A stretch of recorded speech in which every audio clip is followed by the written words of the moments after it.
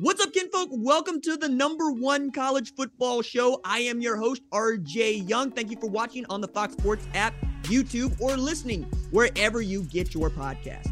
Today, myself and producer Tyler Wojak are going to answer your Week 9 mailbag questions. Our last mailbag before we get into the college football playoff rankings, in which case we will shift our focus almost certainly to those and totally to those. And I want to welcome in producer Tyler. Tyler, how you doing? I'm doing well, a lot better than I was feeling last week when we were taping our mailbag. How about yourself? It's homecoming week, hence the letter jacket that I have on with the big TU. I get to wear my letter jacket this week, so I'm feeling pretty good, though we might get beat down by a quarterback named Preston, which feels like an insult, but I'm here. Wow. Hopefully no Prestons are listening to the show right now. They know their name. It's okay. All right, you ready to get into some questions? Yeah, man, let's go. All right, so our first one, fan-submitted question. This one comes from Carly, who asks, what has to happen in order for Penn State to upset Ohio State? This is an interesting question, especially as this game is in Happy Valley, but I want to hear from you, producer Tyler. What do you think needs to happen here? Okay, so initially I was going to completely dismiss the notion that Penn State could do it, but then the last time we did that was when Michigan-Penn State, someone asked, could Michigan win by 20+? We were like, no, there's no way that's going to happen, and that's exactly what Michigan did. Now, we're talking about a different team, Penn State here, but I think the only way you're going to beat Ohio State is just play keep away from them. Nick Singleton is probably going to have to rush for 150+ at least. Sean Clifford's not going to be able to turn the ball over at all. And basically, you just have to hope that you give Ohio State limited opportunities on offense, and Penn State has to capitalize pretty much every time they get the ball to not only score, but take long, methodical drives. And then you got to kind of hope for a lucky break or two somewhere along the line to keep you in the game. But that's really the only way I could see them pulling this one off. I tend to agree. I would also say this is a great time for Joey Porter Jr. to put on for his Jim Thorpe Award-winning performance in being able to take away maybe Emeka Egbuka or even Marvin Harrison Jr. It's a tall task, though, because as you said, Katron Allen and Nick Singleton are going to have to carry the load. You're going to have to be able to play keep away, maybe keep the ball for 35, 40 minutes when we're talking about time of possession. And your defense is going to have to be outstanding. And by that, I mean, as long as we are here, I want to talk about this. Ohio State is operating on a level that 2018 Clemson was operating on. So 2018 Clemson averaged more than 44 points per game and gave up just over 13 en route to going 15-0. Ohio State is averaging 49.6 points per game and giving up just under 15. This is an offense and a defense that has been outstanding. Now, for the folks that want to say, hey, this is going to be the first ranked opponent that Ohio State has ever played, you're right. Clemson played all of 2 ranked opponents before they got into the college football playoff and sunned Notre Dame and then sunned Alabama. It's like that. When you are this loaded at the skill positions and this loaded up front, you can do what you want to people. Also adding here, I'll say it, Penn State has won 1 football game against Ohio State since 2012 and never in the Ryan Day era. This is also a Penn State offense that we need to hold them to under 50 and then put up perhaps 35 to win the game. I'm just not giving them that much room for error here. And I think that Ohio State has demonstrated, even against an Iowa, they can start really, really slow and then drop 38 on your head to finish out the game. So there's some things you can do, but most of them are miraculous. And I don't know that they have miraculous in the bag or on the playbook in Happy Valley this weekend, Tyler. Yeah, I agree with you. I don't really see it happening, but again, I'm hesitant to just completely dismiss it. It is college football. Anything can happen, and it is in Happy Valley, so I'll give Penn State the benefit of the doubt. But let's move on to a question that you asked this week. Deion Sanders and Jackson State in the spotlight. So you asked, where will Deion Sanders be coaching in 2023? It's a fair question. A lot of people chimed in with their opinion, so let's go to our first one here. This one comes from Benar Khan, who says, I think the best spot for him and the school is Miami. What do you think?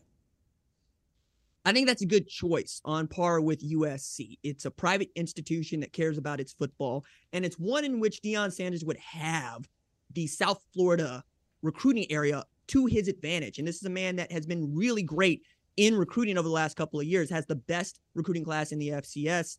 And also, it's Power 5 conference and a Power 5 program, right? Miami also has its own, shall we call it, chain around its neck where it doesn't seem to know how to get out of its way here since 2002. Maybe Deion Sanders could overcome that. I don't think that's a bad option. I don't think it is either. I think Miami fans might be a little hesitant because just a few months ago, they were super excited about Mario Cristobal, and I know that the season hasn't really gone to plan for them, but I still think there's reason to be hopeful about him in the future, but we'll see. This next one comes from Optimistic Longhorn fan, and Optimistic Longhorn fan says, I'm going to say Auburn.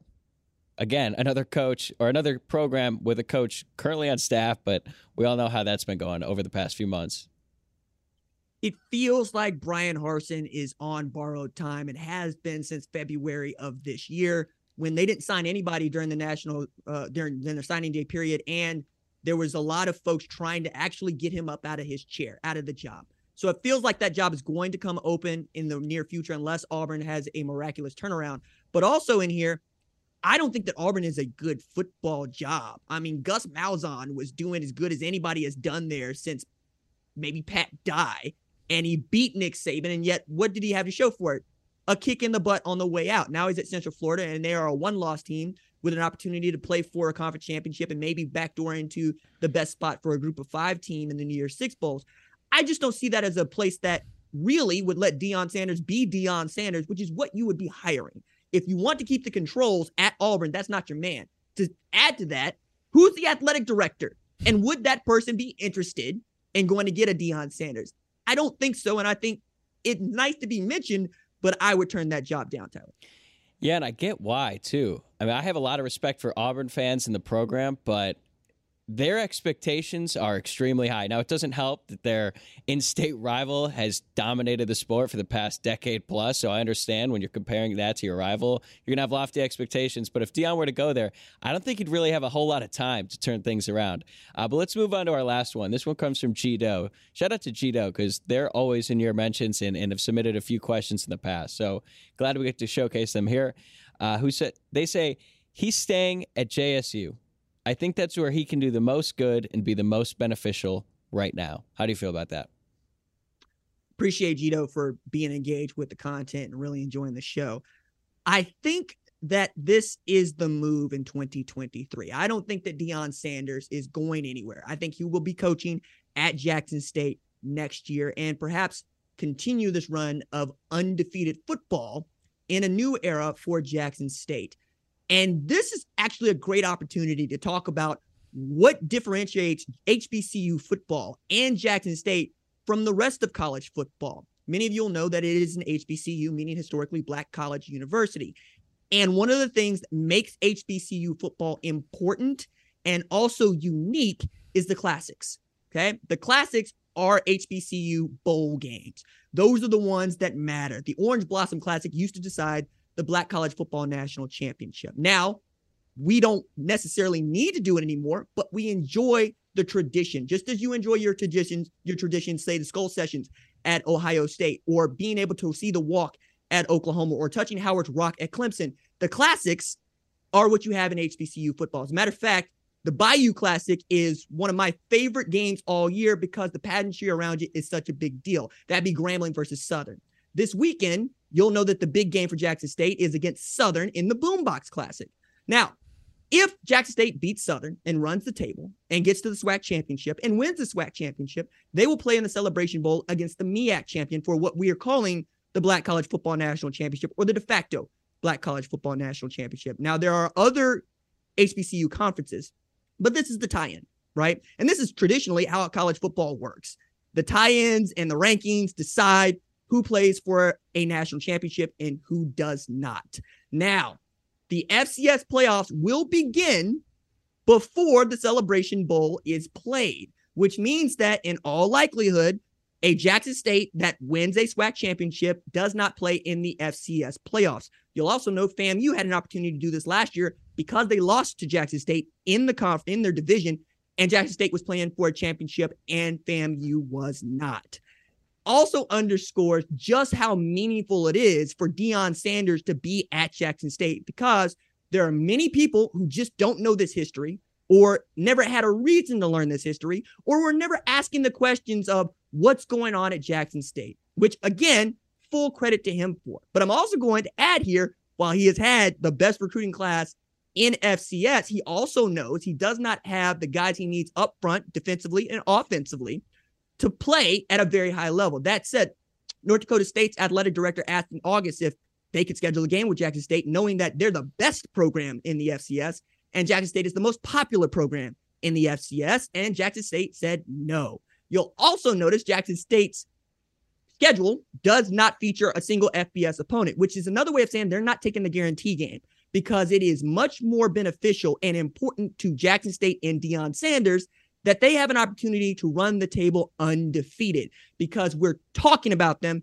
because they run the table undefeated. We don't particularly care that they snuck past Campbell. We don't particularly care that they have to go play Alabama A&M. What we're looking at is the wins and the 0 losses. And when that 0 becomes a 1, people do not care as much about your program. That's how college works. We don't care about conference championships so much. We care about, did you run the table undefeated against what we think is something like competition? And for Jackson State, they are playing competition. The SWAC is a difficult conference in as far as they play in it.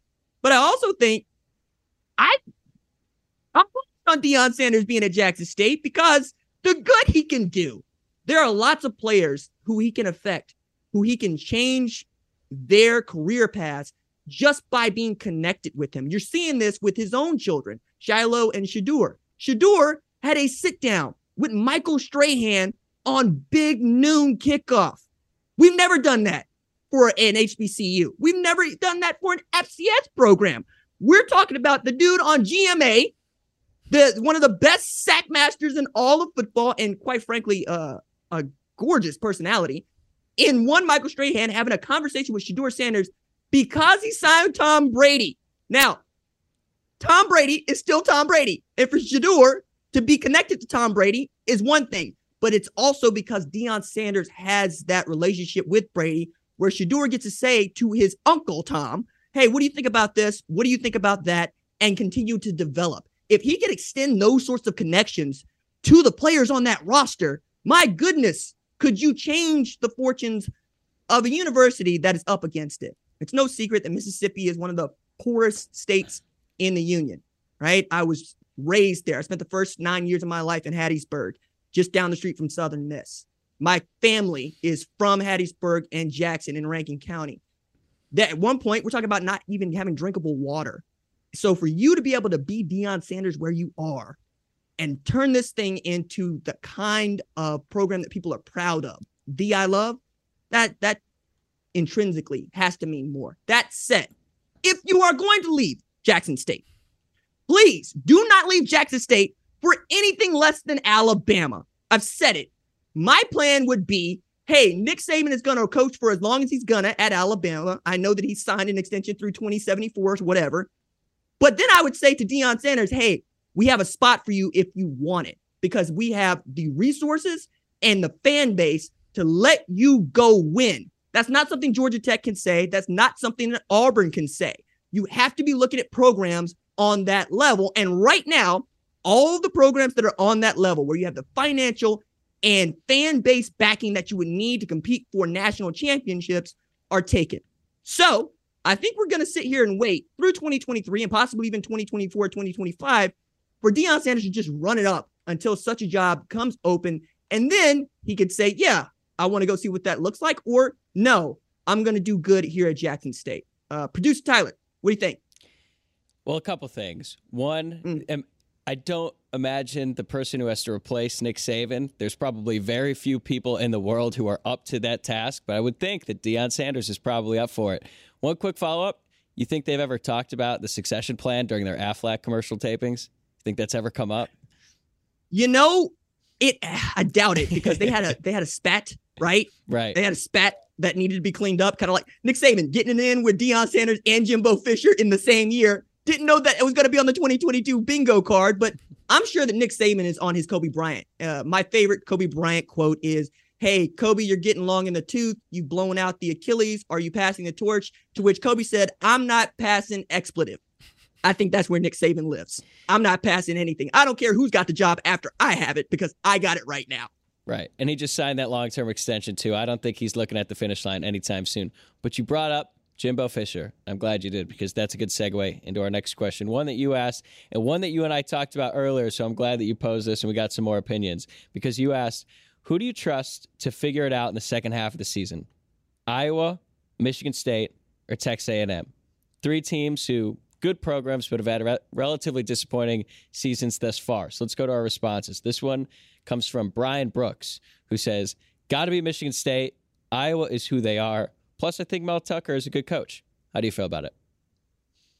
I like this. I like this because Michigan State has also demonstrated it can reel off 11 wins and get to a New Year's Six bowl game after winning just 2 games, right? We also know that Mel Tucker is about modern football, right? He's going to recruit hard. He's also going to recruit and say, hey, name, image, and likeness is part of the game. So let's create a program that allows for these guys to build their name, image, and likeness around Michigan State football. It's very smart, right? He's walking hand in hand, I think, with Tom Izzo over there, which is not a bad guy to be recruiting next to. But also, I think we're coming into a game that's going to matter for not just Michigan State, but Michigan. Because this is a game that Michigan State has, frankly, had a stranglehold on for the last about 14 years. As a matter of fact, got the stats here just a second. I had done this work a little bit earlier in the day because I knew that we were going to talk about Michigan and Michigan State. But since 2008, Michigan State is 10-4 versus Michigan, which is wild to think about. But also, when only Michigan is ranked, they are 26-11 against Michigan State, which means that an unranked Michigan State has beaten a ranked Michigan 11 times out of the last 37. And I think this is a great get-right game for Michigan State. I think they're looking at this game going, no. We got the measure of you in Ann Arbor, and we the state school. We get it how we live. We ain't even got air conditioning in East Lansing. And we can't wait to give it to the Michigan men. I think if you put on like that, yeah, I would expect Michigan State to finish out in the second half of the season. But again, it's not just Michigan, it's the Big Ten East, which is just a juggernaut division. So, yeah, I think I'm in on this one. I think I'm going to pick Michigan State out of the 3, but I still want to talk about the other 2, Tyler. I'm glad you do, because our next response, this one comes from William Stinnett, who just sent a GIF of the Texas A&M flag. I got to admit, things have not been going too well down there in College Station lately, but William, he's not giving up. I respect it. Holy smokes. All right, so behind the curtain here, there's nothing Tyler and I like doing more than talking about college football in all facets. So when the news came down that Texas A&M was suspending 3 of its star freshmen indefinitely, we went, holy cow. This is after you just lost to South Carolina, which was definitely not supposed to be on the bingo card in 2022, after signing the number 1 class ever of all time. And then calling your own press conference so that you can shoot down Nick Saban saying you bought your class, which, okay, fine, do that, but then go beat Nick. And you couldn't beat Nick. And now we're talking about taking a loss to Appalachia State, putting money in the bag, talking about getting right against Miami, and then dropping one to South Carolina that you should just beat down everybody with. And I looked at the schedule, Tyler. They could beat, and I'm just going to say it, 4-8 by the end of the season, which again, I'm going to dunk on myself here. I had this as a top 4 team going into the preseason. You weren't the and only hell one. Was I wrong about that, but I got off that bandwagon just as quickly as I could. And now we're staring at Jimbo Fisher being the guy at A&M for the foreseeable future because his buyout is a reported $80 million. And not even A&M fans got that kind of money laying around in the couch cushions.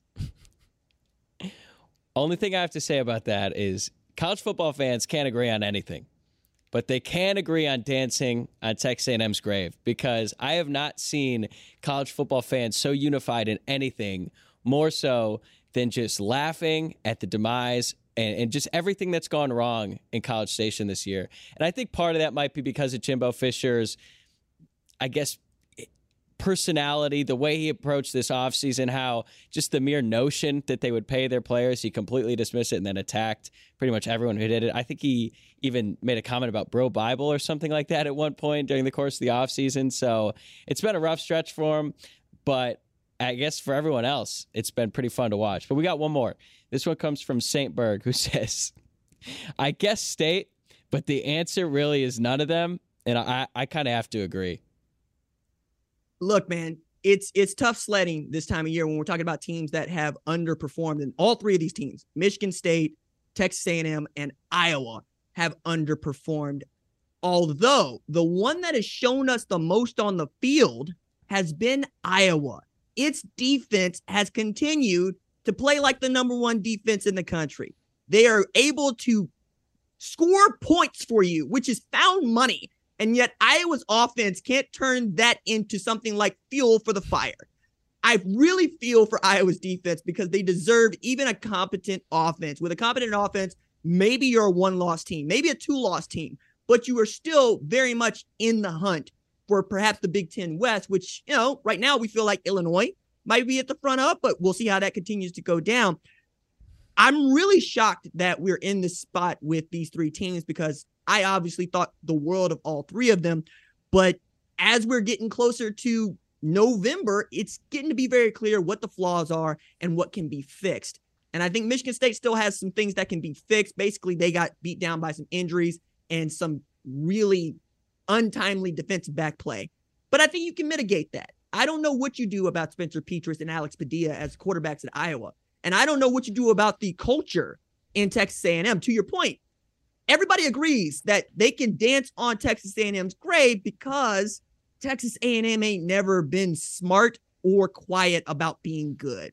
They're always the first people to tell you that they are good, and they're always the last people to tell you that they're bad. Nobody likes being around that person. As a matter of fact, this is a conservative sport, so I feel fine saying this. Humility goes a long way in college football. It goes a long way. People want you to act like you've been there, even if I'm the kind of person that wants you to know, act like this is your first time every time. However, when you're doing that and you're 3-4, it's just a bad look. And even I will say when I'm beat or when I'm wrong. That just doesn't seem to be in the cards at A&M. So I think Michigan State has the best opportunity to do this. Iowa's defense is going to have to score 25 in a game. And then A&M, we'll just have to see. Because, again, the bottom is not in sight yet. It's probably going to get worse before it gets better, Tyler. This is outstanding. I'm glad we did this. And it's going to be really interesting to follow because even as the season goes along, that's just one thing, right? We all know about the recruiting class that they signed this past season. A lot of the guys that are suspended right now, they're all freshmen and highly touted freshmen at that too. So this is going to be the first real study in the NIL era. Okay, what happens when these recruits that were allegedly paid go to that school and then they want to transfer out? What happens to that money? Where does it go? That's the thing that's going to be really interesting to see because if these guys start to leave, then all of a sudden those paychecks don't cash, and then we could be looking at a much bigger problem and something that I think in a way the rest of the college football world will be watching as this sort of plays out. So we'll see. Iowa is Iowa. They were on my banned list until we went to that game this Saturday, and I have to say they were certainly entertaining, especially when Padilla came in the second half and immediately fumbled, and then they brought Petras back in, and then he threw a pick. I laughed. I thought it was funny. But, yeah, all these teams, I think Michigan State probably has the best chance to get out of this, and they have a great opportunity to get that going this weekend. I think you're right. I'll add to this that any person that's drawing up a contract for name, image, and likeness and makes it contingent upon finishing your time at school, I'm not signing that contract. I just wouldn't take the money. Like, I want to get paid either way. That's how this works. Like, you want to buy me out, that's okay. Or I want to go somewhere else, that's also okay. I'm not certain that this is really going to be a referendum on the name, image, and likeness era. I think it's just going to be a referendum on how Texas A&M tried to use it, right? Like that part is really what's hair-raising because if you did, for instance, let's just assume the bag man showed up to each one of these recruits and you're not getting your money's worth, cool, you want to go somewhere else, but I'll go out on this. Mac Brown famously wanted to hang on to his Texas Longhorns program because he knew he had a damn good class 2011, 2012, 2013. And the last thing he wanted was for someone else to win with his players. I can understand why Jimbo Fisher would want to hold on to this job for dear life because the point you raise is valid. Freshmen mature into sophomores, mature into juniors, that perhaps can lead you to an SEC, if not a national championship. All right. My thanks to you, producer Tyler. Thanks so much for doing this. Of course. Always a good time. And that is going to do it for our episode of the number one college football show. This episode of the number one college football show. My thanks as always to lead producer Tyler Wojak. Our senior producer is Catherine Donovan. That is Chaz directing us tonight. Our social media maven is Javion Duncan. Our lead of screening is Rachel Cohn. I'm the host, RJ. We will see y'all live Saturday night. That's it for me. Deuces.